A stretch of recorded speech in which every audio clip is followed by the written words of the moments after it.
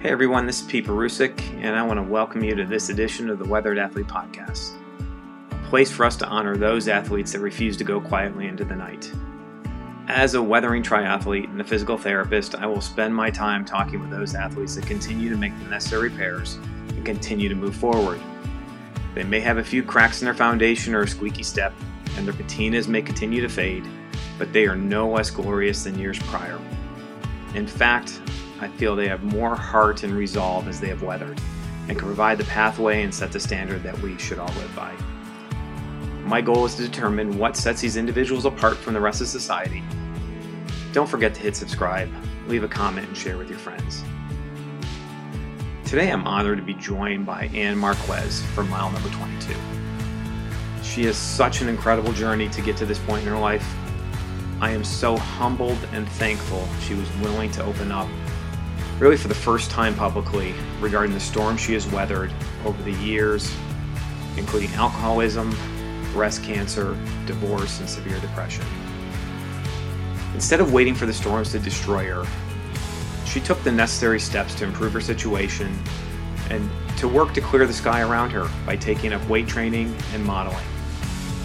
She has started her own business as a fitness trainer and has set a goal to help others succeed in fitness and life. The thing I love about her journey is that she continues to take on life with love and excitement, and that includes even shoveling snow, which I'm sure she is doing a lot of in Minnesota. I hope you enjoy. Well, Anne, I want to thank you so much for joining me today. That's awesome to meet you. It's good to meet you. Thank you for this opportunity. Oh, you're welcome. You have such an amazing story from what I read. So before we get into all the really cool things you've been doing, are you from Minnesota? I am. I was born in Cleveland, but my family was originally from Minnesota. My father was a businessman. So I was born in Ohio when he was working there, but we're a Minnesota family, and I've lived here since I was 6. Okay, in the same area, you're in Eden Prairie? I'm in Eden Prairie now. I grew up in St. Paul. It's the Twin Cities area. Okay. So other than college, this is where I've been my whole life. Oh, okay. So were you athletic growing up? Not at all, and actively discouraged from being athletic. I'm the youngest of my parents' 5 children, and I think from just a logistics standpoint, it would have been really tough to have 5 kids in a lot of sports. Yeah. Although I'm a lot younger than my other siblings, I'm kind of an oops baby. I could have had those opportunities, but my parents were consistent in their parenting, and that when we were in high school, we needed to go get jobs and start earning money. So I was, I guess, not discouraged from being athletic, but I was not supported in being in formal athletics in junior high, high school, and college. Okay. So really not much, even maybe not for sports, but even, doing other stuff. I was a wild little kid. I really wanted to be a gymnast. And so I would spend hours turning cartwheels in our backyard, doing somersaults, headstands, everything. I was active, just not in any sort of formal sense. Okay. And then how about for college? Where'd you go? I went to the College of St. Benedict, which is in central Minnesota, about an hour and a half north of where my home was. It was far enough away that the umbilical cord still stretched, but my mother wouldn't be showing up to have lunch with me every day. And then when I went to college, Pete, I'm going to be real honest. I went to college to drink beer, and that's what I did. I majored in French. I got a BA in French. I managed to graduate 8 semesters, but I went to school not with the stated intent. It just ended up being that I partied for 4 years, and I loved it. Yeah. So how'd that turn into work after that? Well, when I graduated from college, I was supposed to be, my family's career track for me was to go to law school. Okay. And I had been going to school full time, basically, up until that I was 22 years old, and I was burned out. I was ready to not be a student anymore. So I didn't go to law school, but I sure liked partying. So I got a job in a party atmosphere. I worked in bars and restaurants for a couple of years. And, was leading the life every 20-year-old, someone in their 20s is supposed to be living. I was experimenting with my adulthood and was making money and doing things like that. But alcohol, men, drugs became much, much more important. Yeah. And as fate would have it, one morning I woke up when I was 26 years old. I was pregnant. So life sent me a little warning sign that maybe I wasn't living the life I could be living. Yeah. with fulfillment and happiness and joy. Mine was all about the next party. There was Yeah. no long-term goals. So when I had my baby, I was forced to confront everything in my life, how I made money, what I was doing on a day-to-day basis, and now I had somebody that I had to take care of. Yeah. So when I turned 26 is when I really turned into an adult. Yeah. I had a 9 to 5 job. I was a single mother for 10 years. The partying came to an end, the smoking, the drinking, the men, it all came to an end. Yeah. And I was raising my little girl. And I was doing exactly what I was told to do my entire life. I, had the job, I had the house, we did vacations, I did the clothing. I had, the white girl suburban life that my family wanted me to have. Yeah. But I was miserable, Pete. Yeah. I had this baby, but I wasn't fulfilled. I wasn't doing any work that was worthy of me. And I started to fall into a depression over that decade. The conflict in my head of loving being a parent and the conflict of wanting to be a party girl and couldn't do that. My identity was all wrong. I needed to make some cohesiveness out of that. So after the 10 years of being a single mother, I did end up getting married and had a couple of more kids, plus had a stepchild that came into me through that marriage as well. So suddenly I went from being a single mother to being a suburban housewife with 4 kids. I had exactly what my family always wanted me to have at age Yeah. 40. The house, the kids, the life. Something that they could be proud of and brag about to their friends about. Look at what our daughter, look at what our sister is doing. Finally, she has gotten her act together and she's being an adult. But I wasn't happy. I was miserable. I was crying all the time. It felt like we were broke all the time, although I was married to an executive. Things just weren't working. Yeah. And it took me a while. And here's where we're getting to the heart of this conversation. And what was my aha moment? Yeah. I woke up on October 31st, 2013, Halloween Day, probably hungover. Yeah. And I decided, this is it. I am going to get my life together. I'm going to give life one more college try. And if I didn't succeed this time, I was going to give myself permission to kill myself. That is what my depression did to me. It took away my will to live. Horrible, horrible thing when you got 4 kids and a husband. I scared so many, many people, and mostly myself. I was terrified to live. But I knew that in order to live, I needed to work at living. And so the number one thing I needed to do was get right in my head and get over the depression. Yeah. So how I did that is I started eating properly. And after one day of eating properly, I felt a little better. And then the next day I ate properly again, and I felt a little bit better. And it kept happening. After about 6 weeks, I had only lost 5 pounds. Yeah. But I had gained so much more in just my self-esteem. This part of my life, I can find some happiness. I can have a good relationship with food. I can now have a better relationship with myself. And so from there, from that desperation and that glimmer of hope, I built the rest of my life. So starting on October 31st, 2013 to today, I have built the life that I have dreamed of. Good. And I'm only beginning. I've only just scratched the surface. But I want to back up just a little bit more and tell you specifically about the biggest manifestations of my depression were suicide. I had lost the will to live. I was suicidal. I was actively seeking my own death. And then when I was 43, I was diagnosed with breast cancer. And for me, my cancer was because of my depression. It was not a genetic thing. I know other people's experience of cancer is more of an outside force, chemicals they were exposed to, genetics, things like that. But for me, I know in my soul that I caused my cancer because I wasn't dealing with negative emotions. All of my emotions condensed themselves into a 1.3 centimeter tumor on the bottom side of my breast. Okay. There was no depression. Yeah. There was the sign of it. So I had a physical manifestation of everything that was going wrong in my head. So I used that opportunity to have the doctors take the physical malady out of me, take the tumor out, and I started working on what was going on in my head. So from age 43 to 46, I kind of dealt with, why did I get cancer? What was I supposed to be learning?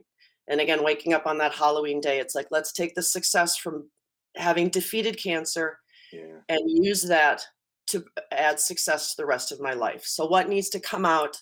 What needs to be added in? So, okay, so I'm sorry, I keep time traveling here, but let's go back to 2013. Anne has decided that she wants to live, and I'm going to give the old college try to life.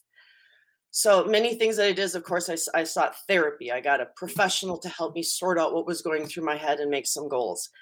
Some of the things that I needed to get off of my life were all of the expectations that have been put on me by my family, my church, my school, my siblings, my peers, my society. I needed to live my authentic, genuine life, and I needed to pursue what I wanted to pursue in life. And one of the first things I identified was that my marriage was not what we hope our marriages would be. I married who I was supposed to marry, not who I wanted to marry. So, and he's not here to give his side of the story. So, of course, I'm not going to tell you about my divorce journey because that wouldn't be fair to my ex-husband. We did our best. For 15 years, we tried. There wasn't a lack of love. There wasn't a lack of effort. It was the outcomes of our marriage as neither of us were really growing as human beings. And I needed to get out of that marriage to give myself the fertile soil to grow. During that time, our kids were, teenagers, and our girls had already fledged the house. So, my relationships with my family continued to develop. My children now, instead of being part of a parenting unit, now they're dealing with me as a single mother, and it improved my parenting. Maybe I'm a control freak, but I really don't like making all my parenting decisions in committee. So it was nice to be calling the shots with my kids and with my own life, and the little successes buoyed after that. So, to give you some fodder here for your podcast, Pete, let me tell you what's happened since then. Yeah. So I lost weight from 2013 to 2014 in a 12-month period. I lost 30 pounds. Awesome. So you remember I told you about that first week, how great I felt. Imagine after 52 weeks of eating properly and losing 30 pounds. It was amazing. I reached my weight loss goal. It was time for me to set some new goals. By sheer coincidence, and of course it's a little bit of a longer story, but two separate people from two very different areas of my life at the beginning of November 2014 said, Annie, you should try bodybuilding. You'd be good at it. So one of them was a friend of mine I was having a cocktail with. Another one was a personal trainer that I had just hired to try to bring in the exercise component now that I had the diet part down. And both of them encouraged me to be a competitor. So I said, well, I need some new goals. I've run a marathon. I know what it's like to set a 4-month physical goal. So let me try this for bodybuilding. So I actually ended up training for about 5 months to be a bodybuilder. And I walked across stage as a figure competitor, which is the 4 levels of female bodybuilding. I was the second one up, a little bit more muscular, a little bit more lean. And I hated how I looked. The judges hated how I looked. 2 class competitions, I came in dead last. So there was something that I had been doing that made me feel so good, but ended up not giving me the results I wanted. So I needed to rethink actually exercise, because bodybuilding, I didn't take it as a defeat. I just took it as some feedback that maybe I could be using all of this energy I'm putting into exercise and have a different outcome rather than being a competition bodybuilder. Mm-hmm. And it also, being competitive as an athlete goes against my ideas as a parent, as a friend. I'm supportive. I don't compete with people. I support them. And that was sort of one of my epiphanies, is I don't want to be an athlete competitor. I want to be an inspiration as an athlete and as a human being. So part of my bodybuilding competition, the coach that I'd hired, part of her package was I also was able to do a photo shoot. She brought in a top photographer from Toronto with a makeup artist and hair and everything, and she helped me pick outfits. And I did a photo shoot in August of 2015, the very first one. And that day, the seed was planted that, wow, I like modeling. I'm good at it. Yeah. It isn't glamour and fun and I get to be a princess. It's work. There's effort. But it's not drudgery. It's not suffering. I liked being in front of the camera, just as physically demanding as being a bodybuilder. Some of those positions that you would see me hold in those pictures that you see to me on Instagram, they're physically demanding. Yeah. So I am an athlete and a model. And that is how I'm making my income now as well. I've as a athlete, I became a personal trainer. I went to school for 6 months, got a certified personal training degree, got a relationship with the gym, and I've built my clients for the last 5 years. I was doing so well. Yeah. And a year ago at this time, my training business was doing so well, and I had just landed a primo modeling gig on TV. And that was March of 2020. Yeah. And then everybody's life changed. In Minnesota, the day was March 17, 2020. That's when our governor shut us all down because of COVID. Yeah. And so the life that I had been working for 5 years suddenly was put on hold. And I was faced with the opportunity to reinvent myself all over again. And so some of the things that I did as a model is I continued to pursue freelance modeling gigs. So I wasn't really getting paid for them. Freelance modeling is I would get together with a photographer and makeup artist, just like you might with some buddies, and go golfing for the day. Hmm. Makeup artists, photographers, models get together. We just kill time by creating art. So that is how I've continued to be a model during pandemic, although I wasn't getting commercial gigs, not really getting paid for it. I did have a few. I mean, you've seen all the commercials now. People are just doing selfies at home and submitting video clips. Yeah. I've done some of that modeling, but as far as showing up on set and doing the hair and the makeup and all of that, to be an actress or a model for a day, I still get to do that. And that's how I've, managed pandemic as far as that is concerned. And as a personal trainer, I've also had to completely reestablish my business delivery model. And that exactly where you're seeing me now is how I train my people. Okay. Is virtually they're sitting in their living rooms with their, few exercise equipment, and we're able to crack out a great workout virtually. Although I would prefer to be in the gym because I'm a really hands-on kind of girl. It's working really, really well. And as fate would have it, I had this little downtime with modeling and personal training, but our society is battling this epidemic, and we are getting ourselves back out there in society again. And I'm looking forward to now going back to the gym in 2 days. Monday, Okay. I'm going back to the gym, and I have my first paid commercial gig this week as well, as a model. So I feel like I've kind of come so many different circles from being depressed and wanting to die to creating a life that my society took away from me or a pandemic took away from me. And I've got it back again. So I just feel like fitness is a journey. My life is a journey. These are just the arcs. You're coming in right at the beginning of what I believe is going to be another huge arc of development in my life. Yeah, it's such an amazing journey that you've had, and this last year, I think we've all had a kind of look inward as well. With COVID, it forced us to reevaluate things as well. What are our real goals? Because I think some of us have been you just go along and you do things and you wonder why you're doing it. And then all of a sudden it gets all taken away, and you're like, "Ooh, what I thought was important maybe wasn't as important as I thought it was." Exactly. And so it's been a challenge, I think, for everybody.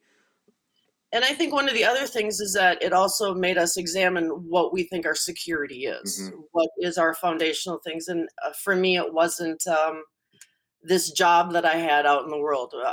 Who I was, who I have been through pandemic is exactly who I was before I was. I'm just doing something different or living my life in a different way. I saw it as an opportunity.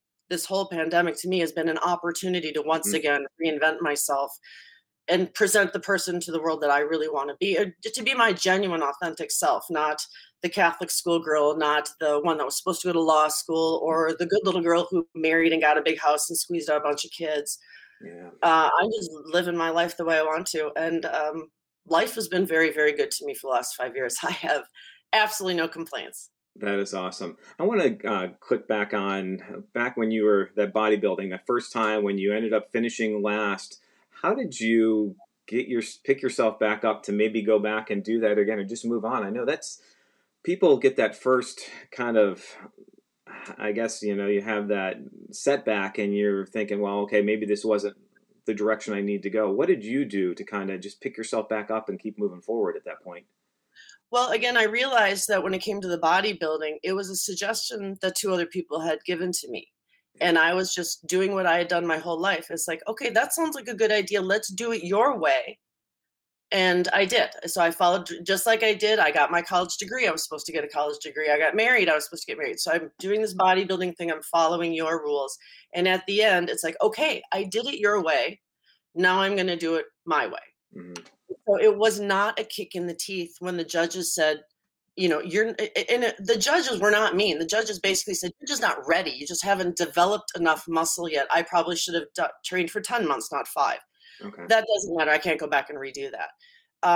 I didn't need to pick myself back up because I was proud of what I had done, but all of that effort did not create something that I wanted. I did not want to be a competitive bodybuilder. Mm-hmm.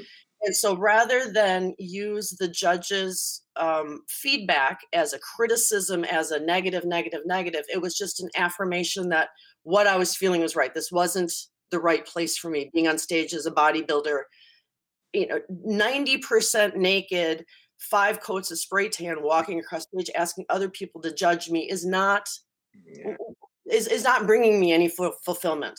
I don't need people to reassure me. My happiness is coming from inside of me. Mm-hmm. And bodybuilding didn't really bring that out. If you see my modeling pictures, you'll see my personality coming out. I love being in front of the camera. I love smiling.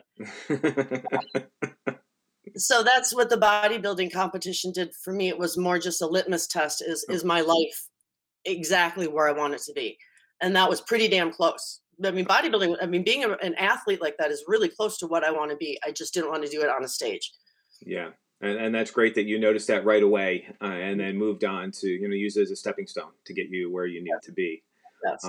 So as far as like your fitness journey, being a fitness trainer, how was that difficult to make that transition, or was it you just knew it was right? I knew it was right. Oh my gosh, I'm so glad you asked because I missed telling you this. When I was training for my bodybuilding competition, I was 46 years old and an athlete, basically a regular athlete for the first time, although we're all born athletes. This is the first time I was really expressing that part of myself. And I was working with a trainer who was wonderful. 27 years old guy, no kids, never married, never went through breast cancer, never had a period in his life, doesn't know what it's like to be in perimenopause. And so although I got, the education that I needed as a training client, I felt that I had all of that to offer in addition to the empathy, the understanding, the point of view of what it's like to be a mom, what it's like to have to go home and take care of kids. So one day I had an epiphany at the gym as a personal training client. I looked around at all the trainers and I said, I can do this and I can do it better.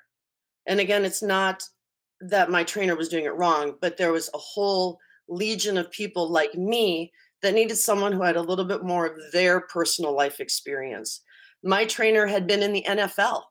Okay. I had never been in the NFL. So there really was this disconnect between who he was and who I was. I needed to find a trainer that was a little bit more similar to me to get me to where I want to go. And that's who I want to be for my clients. Is I wanted to be that one that gets who you are and what else you've got going on in your life. In addition to giving you one heck of a workout, it was just a little bit more understanding in that there needs to be some balance. Not every workout can be like you're training for the Olympics. Some of them need to be restorative. Some of them need to be just dealing with things that are going on in their heads. We use exercise in the gym to exercise what's going on in their heads sometimes. So, long story is I knew that as a personal trainer, I had a lot I could bring for what people are looking for in training is not just the physical, but the head game. And people who are midlife transformation people, I get it. And I've been very, very effective with people, that are seeking that kind of trainer. Well, I think it's important because it's not just the exercise. We know exercise is good for us, but it's hard. So if you can gather all that other stuff, you're right. How do you fit that in with life, which is very difficult. And as we age, I think, this is the Weathered Athlete podcast, 50 and plus. And part of the thing is we all come with some baggage of some sort. And again, it's maybe not personally, like I haven't gone through breast cancer, but I've had friends that have gone through it. And again, those life experiences are what help us to succeed. And I think having someone like you as a trainer, you can understand that just because it says on that paper, okay, I need to do this workout today. Maybe there's some things, doesn't always fit with life that we can kind of work around that and change things. So I think you have a great perspective. Well, thanks. And I want to take this time to just kind of give you some of the scripting that I give my clients in the gym. Mm-hmm. Especially things like goal setting. 100% of the people that come to me have some aesthetic in mind. They want to look a certain way, or they want a number on the scale, or they want a size of their clothing. Those are their goals. And through training with me, I help them realize that those are the side effects. That's whatever weight you end up being is the weight you're going to end up being. That's not the ultimate goal. What we're looking for is happiness. Mm-hmm. And physically, when it comes to exercise, I liken it to my party days in college. I said, I know what it's like to be high, and I know what it's like to be hungover. Mm-hmm. It feels good, then it hurts. Okay. And it hurts bad. Dehydration is one. I mean, you nauseate, you regret, mystery bruises, things like that. But when you're in a gym and you're working physically intensely, now there's a difference between effort and suffering. Mm-hmm. When you're in the gym, there's an effort and it can be uncomfortable because your body's not used to it. But this is not suffering. Exercise is a privilege. We get to do this. This is fun. We're here together. We're having a good time in this beautiful gym on this beautiful day. Let's have some fun. And what I do is I say, exercise is the hangover before the high.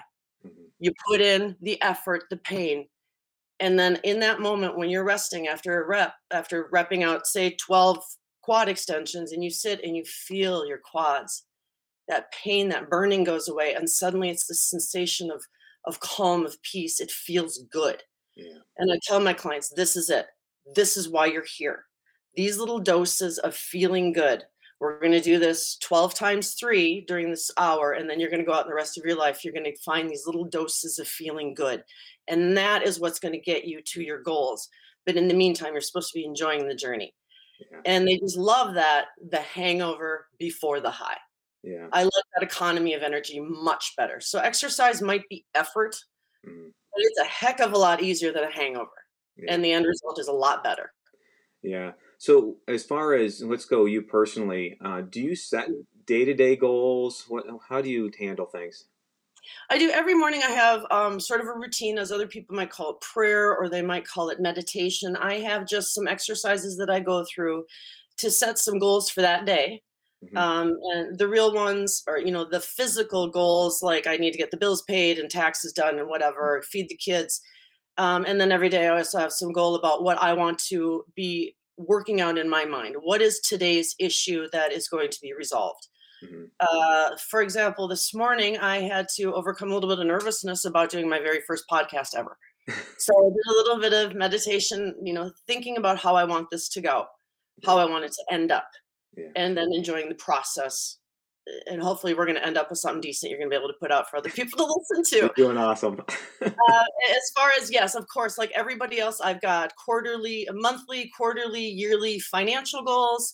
And I've used that sort of discipline to give myself, goals as far as fixing up my house, fixing up my body, my wardrobe, everything. Yes, I set goals every day.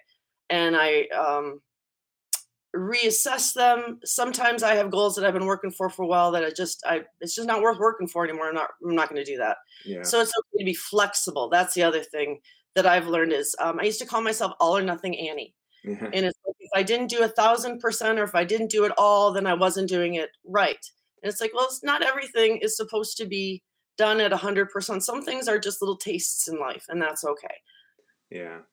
Yeah, I think, with goals, I think, especially, I do triathlons and marathons. And, for people that get into that, they put that out there. And so, you have that event.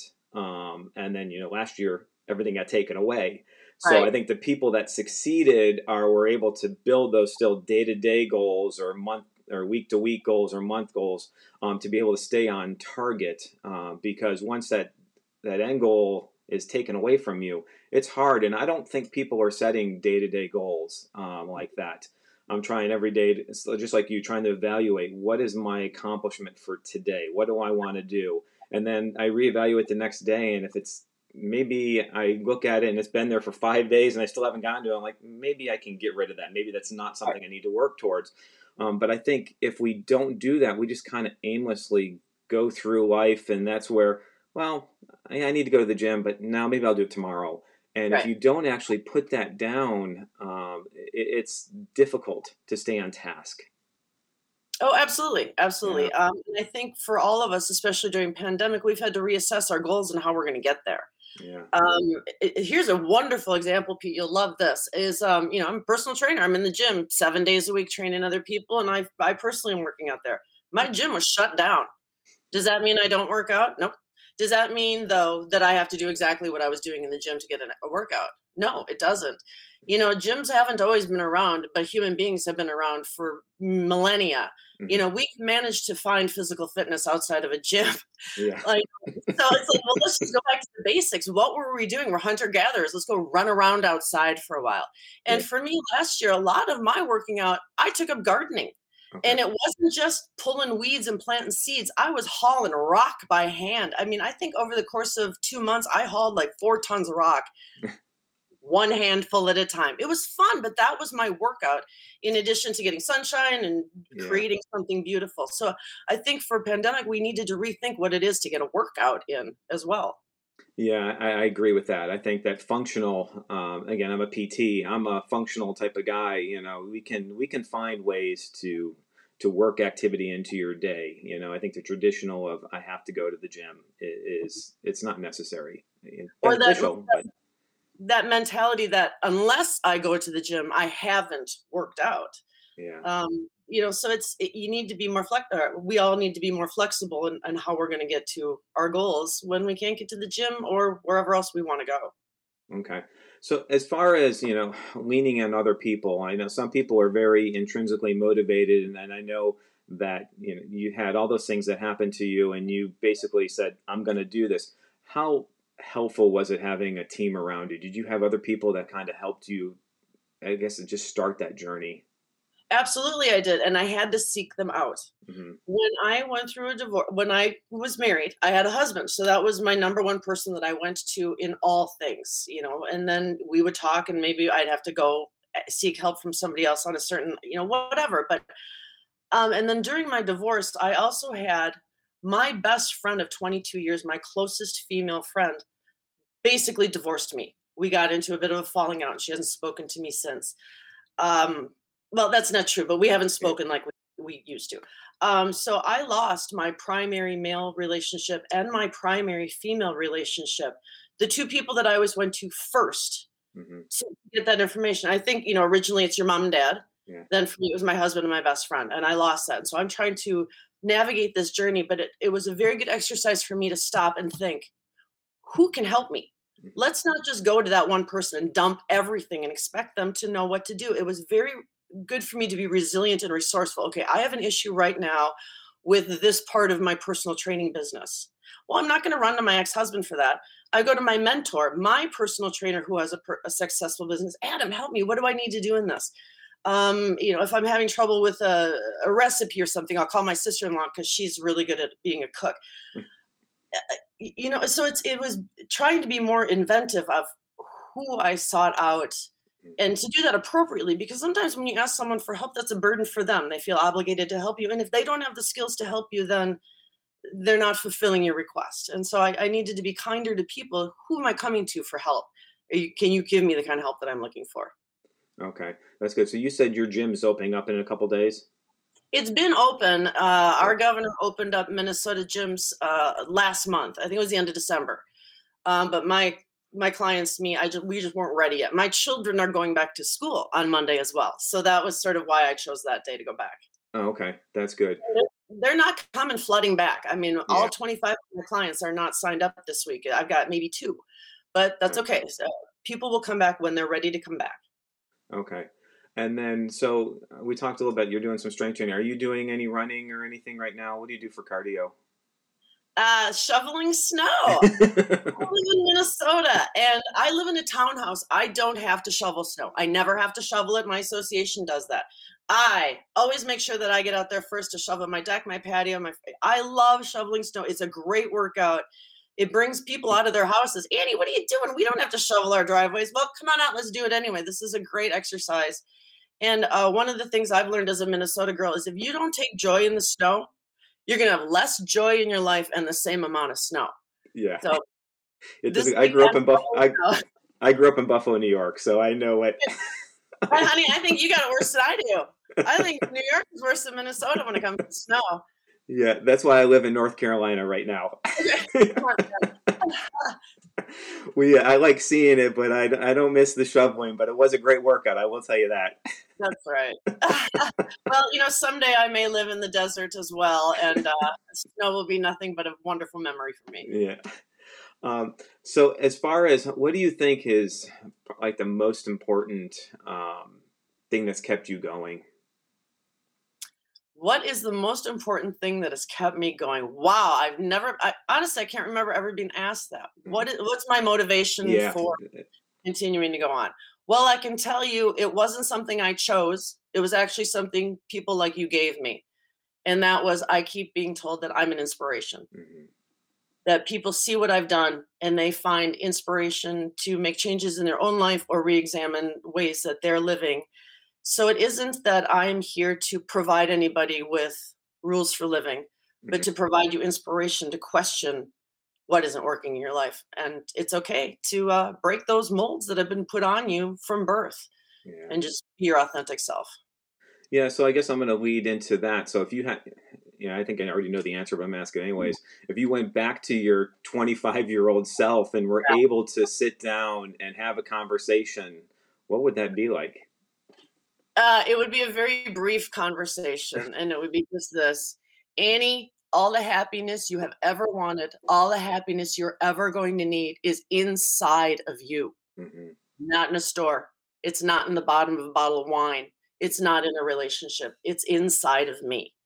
Yeah. And so that's my guiding force. I've got all this happiness that I just want to spill out all over everybody, but I still have to figure out how to access it. I still got some filters and things that are really keeping my happiness at bay. So this is a process. Life is a journey, just like fitness is a journey. It's a verb. It's what we do. Is we stay fit. It's not like okay, I'm fit now and I don't have to do this anymore. So happiness is also one of those things that continues to build and continues to be revealed. And I'm hoping that once we shuffle off this mortal coil, it's the happiness that I get to take with me. And I believe that that's true. I believe that my purpose for being here is to spread happiness and to be inspiring so other people can find their own. Yeah, that's great. So now jump at the other direction. Where do you see yourself in 20 years from now? What do you want to be doing? It's so funny because some of the things that I want are some of the things that my family, my society has told me my whole life I'm supposed to have. Mm-hmm. And I'm going to be very, very honest. Although I wasn't successful the first time around, I loved being a wife. Mm-hmm. I love that. And I am looking for that relationship in life, the one that seems to be elusive for all of us. Well, not for all of us, for many of us. I see you have a wedding ring on, sir. Yeah. I'm happily married. Yeah. So I'm looking for marriage. I want to get back out there again. I've been dating, and right now I'm not because it hasn't been very successful for me. But, so that is a big hurdle. I know that is something that I'm capable of doing. I know that I'm capable of being part of a primary relationship with someone and being a supportive, loving person, and him being a supportive, loving person in return. So when I see myself 20 years from now, I see exactly who you're seeing right now. I see a trainer, I see a model, I see a woman who's confident and happy and growing. And until the day I die, I hope that I'm growing. I just would really like at this point to share that on a day-to-day basis with somebody else. My kids are going to move up, grow up and move out. They're supposed to. Yeah. I'm looking kind of for someone who's going to be with me for a while. And I'm going to tell you, it terrifies me. It mystifies me. I have no idea how I'm going to get there, but damn it, I'm going to. Yeah, it'll happen. Then, the right thing, it comes along when you're least expected it. And when you don't look for it, it'll be there. And as far as that's just the only one guy out there, I know that that's not true. There's probably tens of thousands of men that it's just timing and whatever. But what I keep reminding myself is he's out there looking for me too. Yeah. And how damn mad would I be if he quit? So I'm not looking for him. I love it. Yeah, COVID this year has been very difficult, I think, for anybody, because you've taken away any ability to socialize and be out there and do anything. It's just hard. I'm sure. It was hard enough to figure out something to do for a date when everything was open, and now when Yeah. nothing's open, it's like, okay, maybe I just won't date right now. That's too awkward to even find something to do. Just keep working out, keep doing what you're doing now. That's right. That's right. So as far as like recovery, since you're really not doing long endurance events, what does recovery mean to you? Recovery to me is refocusing every day on why I'm doing this. It's for me, my injury was mental health. Pete, Hmm. we've talked about that. I didn't break a hip or tear my Achilles tendon or anything like that. My handicap has always been mental health. And so part of my recovery is working on my mental health every day. And it is an endurance event, Pete. It definitely is an endurance event. Again, I've told you my morning routine that I do to remind myself, what my goals are. And that's always helpful to be positive. Um, and then Pete, just interacting with other people. I'm a much happier person than I used to be. Yeah. My relationships show it. My conversations with people show it. So those are things that I use as feedback tools that I am on the right track. Yeah, that's great. I think those, physical. We're good with physical scars, but we're not doing a really good job when it comes to depression right now and how to help people because we're so used to we need to see it, and it's something we don't. You'll see the manifestations of it Mm. sometimes, but by then it's difficult. What advice do you have for people to try to help somebody else who's maybe going through what you went through? Is there, I know there's no one right answer, but what recommendation do you have for other people, or what do you do to help other people? You're not in this alone. Yeah. We are here as a society. We are put here for each other. I was raised Catholic. It's biblical. God is not here physically like he was when he was, incarnate as Jesus. God is here within all of us. I don't use those terms anymore. I say love and happiness, the universe. Our spirit is all around us. Depression is a very isolating and you're too focused on things. You need somebody else to give you the wide angle lens of what's really going on in your life. Uh, you are the astronomer. Life is the telescope. Look through it and see everything that you want to see.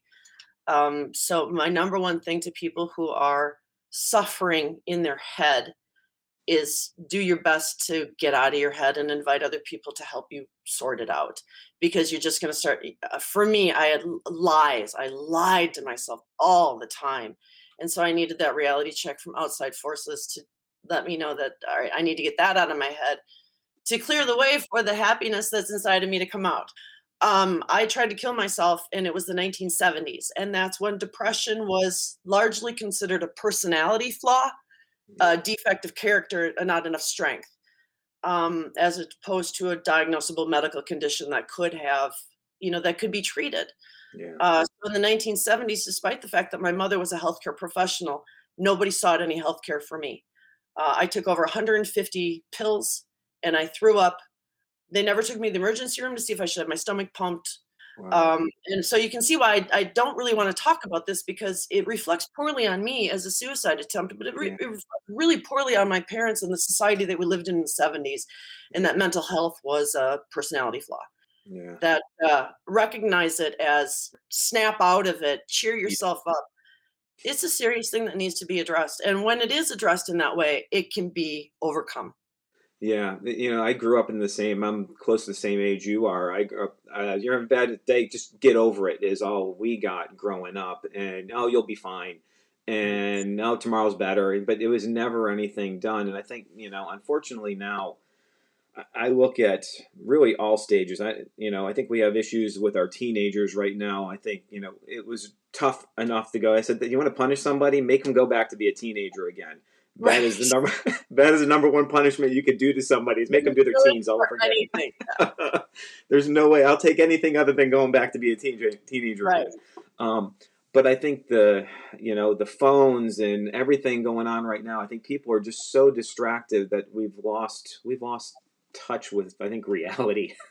Yeah, you're absolutely right, and I have a really good example of that for you. My youngest, my 13-year-old, is in seventh grade, and for the first, he was in the same school up through the end of sixth grade. So this year, he's a new kid in a new school. So obviously, he started in September hybrid. I mean, my kid was only Yeah. going 2 days a week, so he didn't get the full experience and has not gotten to meet a lot of people at his new school. And I find out now that my son is downstairs talking to all of his buddies from his old school all the time. And Yeah. it's like, okay, it's great that he's still developing those relationships and holding on to them, but he's not getting an opportunity to develop relationships with the new kid in his new school. And that's got to be tough because Yeah. relationships are tough when you're a teenager. Yeah. My gosh, but not being able to nurture and grow them. Um, I'm really happy that my kids get to go back to school on Monday, at least for 2 days a week. Yeah, that's good. So, are you still drinking at all right now? Yes, yes, I do. I don't drink like I used to. I used to drink to get drunk. I used to drink to party. Now I do enjoy a glass of wine as an enhancement to a lovely meal. I get the art of alcohol now, the beauty of alcohol. You know, there's real artists that create these things. I've recently taken up sipping scotch. Uh, Man, is that great on a cold winter day. That is instant warmth from Yeah. your entire body warms up. So I'm liking scotch. But again, it's not to check out. It's not as a tool. It's just part of my enjoyment of life. In moderation, of course. And I love that. So that's perfect. So if we go back to like, what age groups are you training right now? All of them, all of them. Okay. My youngest is a teenager. In fact, he's a special needs child, and we have gotten some permission from the school district. I'm actually his gym teacher. He Oh, gets his ed credit from training with me. Although that's not a service that I normally offer. This was a very special thing that I got permission from his school district to do this. So that's one of my lower end clients. He's 17, okay. and then most of my clients then are adults, 18 and above, mostly my age, Okay. people in their 40s and 50s. People that can relate to me. That's why they chose me as a trainer. They know that I get what they're going through in life right now. Okay. Um, I'm sorry. What was your next question, sir? Next one. So you're not really seeing anybody in their 60 and over. Are you seeing anybody that Yes, age I or am. have? Yeah, yeah. I am. It's difficult now because, of course, of pandemic. The senior population is not coming to the gym, so Yeah. the seniors that I do have are virtual, and technology is hard. So I'm having a hard time delivering my product to the senior population. But when the gyms are open again, I hope to get back, have them come back. Okay, that's great.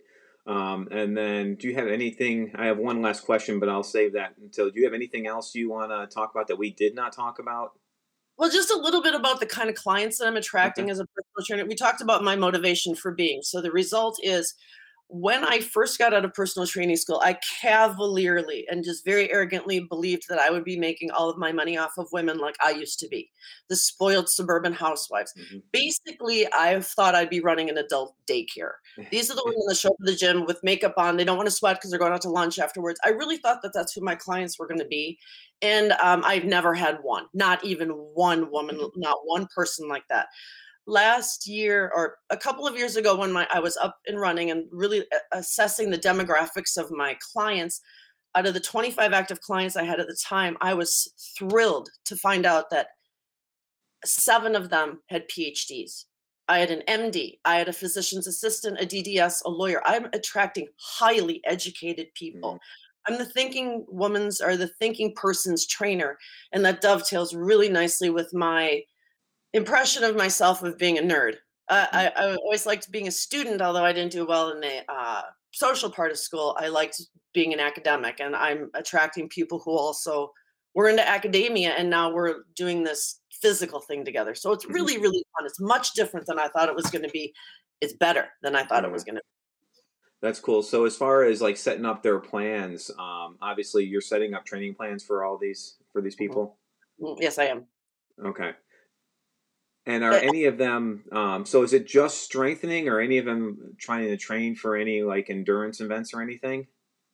Well, when it comes to personal training, as you know, Pete, because you're a physical therapist, is that there's many different affects I can have on a muscle.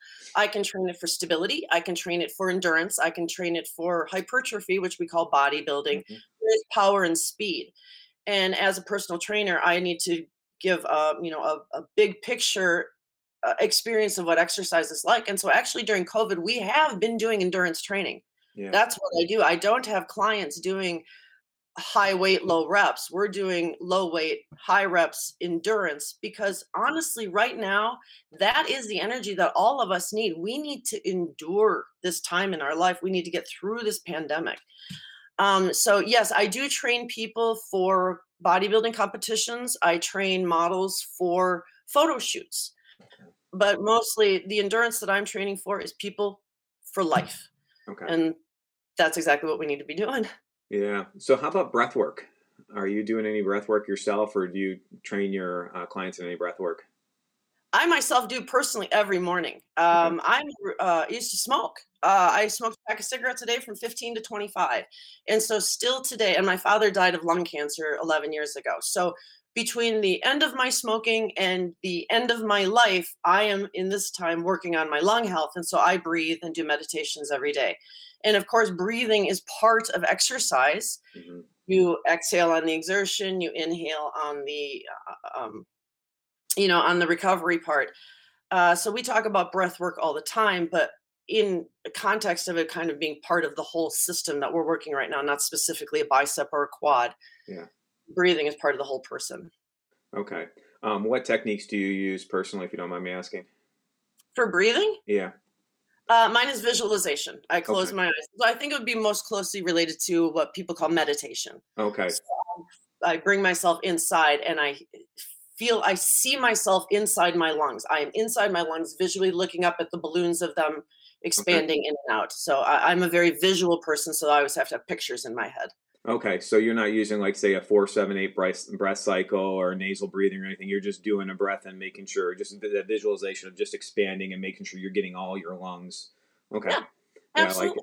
I like Absolutely. it. It's simple and it's easy to remember. Breathe. What I tell people is your lungs are balloons. They expand in all directions. You've heard about chest breath and belly breath.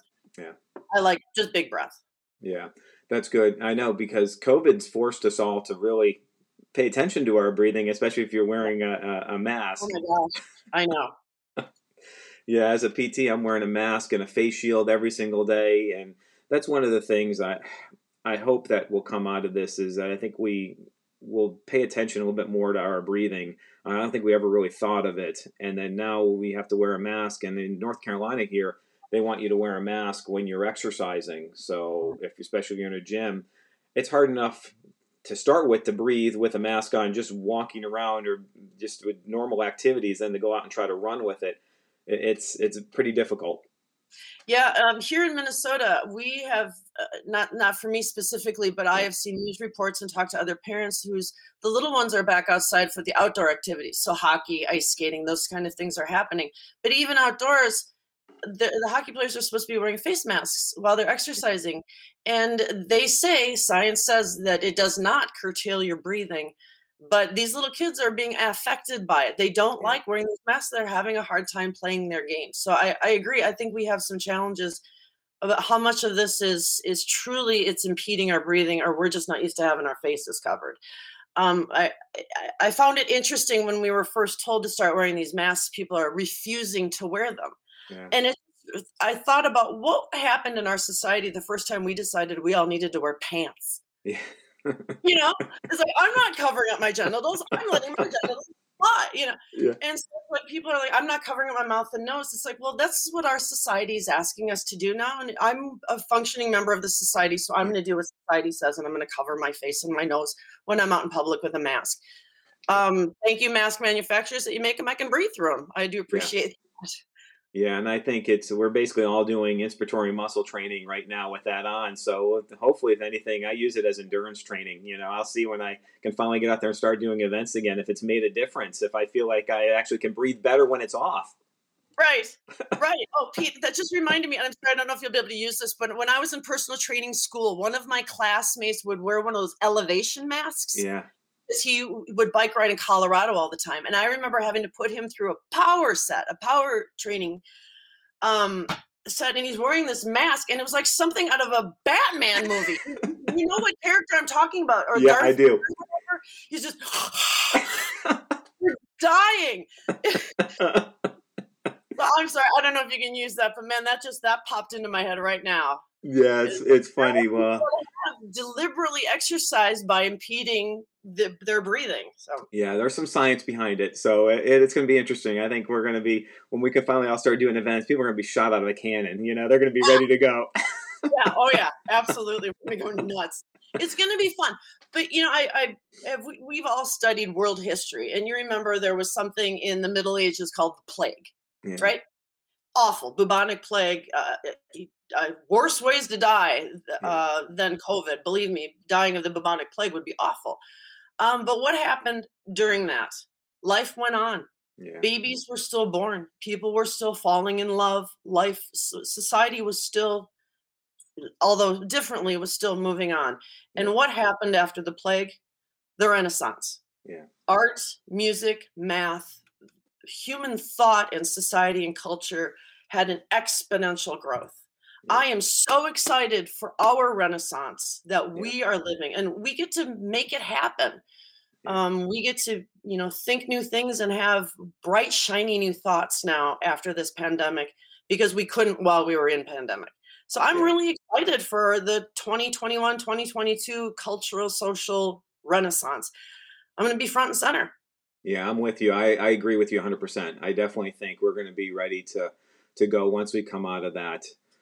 So I don't want to keep you much longer, but I typically end with I use a hashtag #MyMilesAre4 as a way to for me to focus on why I do things in life and on basically as I'm training. How about for you? If you use the hashtag #MyMilesAre4, what is it for you? Oh, Pete, thank you for asking me this. Yeah. Hashtag #MyMiles are for inspiring everyone, including myself. Awesome. I love it. Annie, how can people get a hold of you? I have a website, amarkfitness.com. And I'm on Facebook. I'm on Instagram. Reach out, find me. It's Anne Marquis, Marquis. If you call me Anne Marquis, I will answer to it. But that's not how I pronounce my name. And you have a blog, correct? My blog is on my website. There's a lot of bits and pieces of my story that are up there for you to look for. Part of my future also is to get this story comprehensively out to the world, so you can hear what I went through and learn from my mistakes without repeating them. Yeah. And Pete, I got to thank you. This is truly my first comprehensive opportunity to tell my story. How'd I do? You did awesome. I mean, fantastic. Do you go by Anne or Annie? I want to make sure I got that right. Anne? Anne, yep. Okay. I was raised Catholic. It's the biblical Anne. I was the mother of Mary. I'm Jesus' grandmother. It is. My wife's Marissa, and middle name Anne. You got to make sure you have that. So I know how it is. To us, yes. There's Anne's with us, there's Anne's with the E. There's Annie's, but I'm an Anne with the E, not an Annie. How's that? Oh, that is so funny. I just took a school name and made it very complicated. Yes, I know. Hey, this was awesome. I so appreciate you deciding to actually do this. Thank you for this opportunity. I hope you enjoyed today's episode and were able to gain some insight into how one weathering athlete uses her experiences to stay as injury-free as possible. As a physical therapist, I'm trained to help people overcome their physical scars, whether it's from an injury, from an activity, or from surgery. The thing that I think I struggle with, and I think a lot of people do as well, are those scars that we cannot see. What do we do to help somebody who's dealing with depression? Growing up, it was, you'll be fine, you'll get over it, it'll be better the next day. And maybe that's true, but I think we need to do a better job than that. And I think we have. I think it has become more out in the forefront, especially if we look at suicide prevention with our military. I think we're trying to do a better job.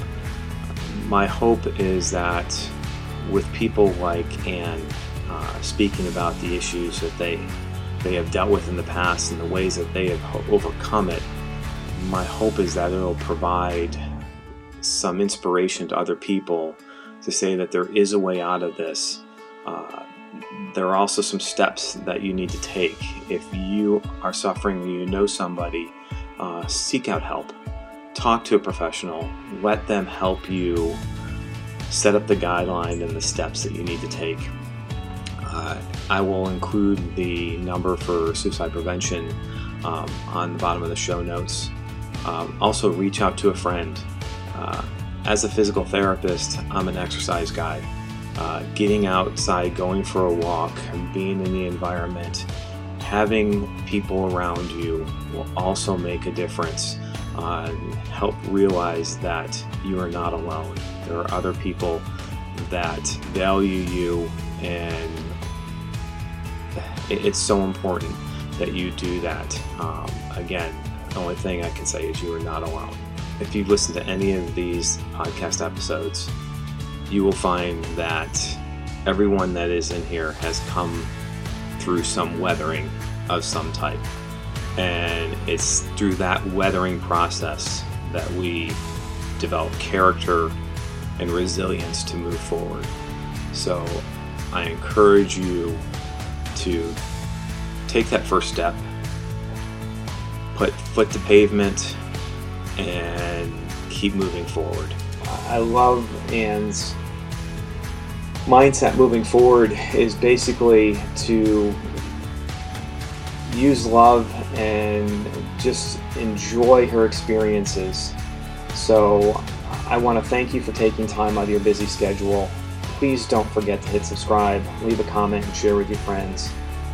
As always, my miles are for the journey. Pete Barusik.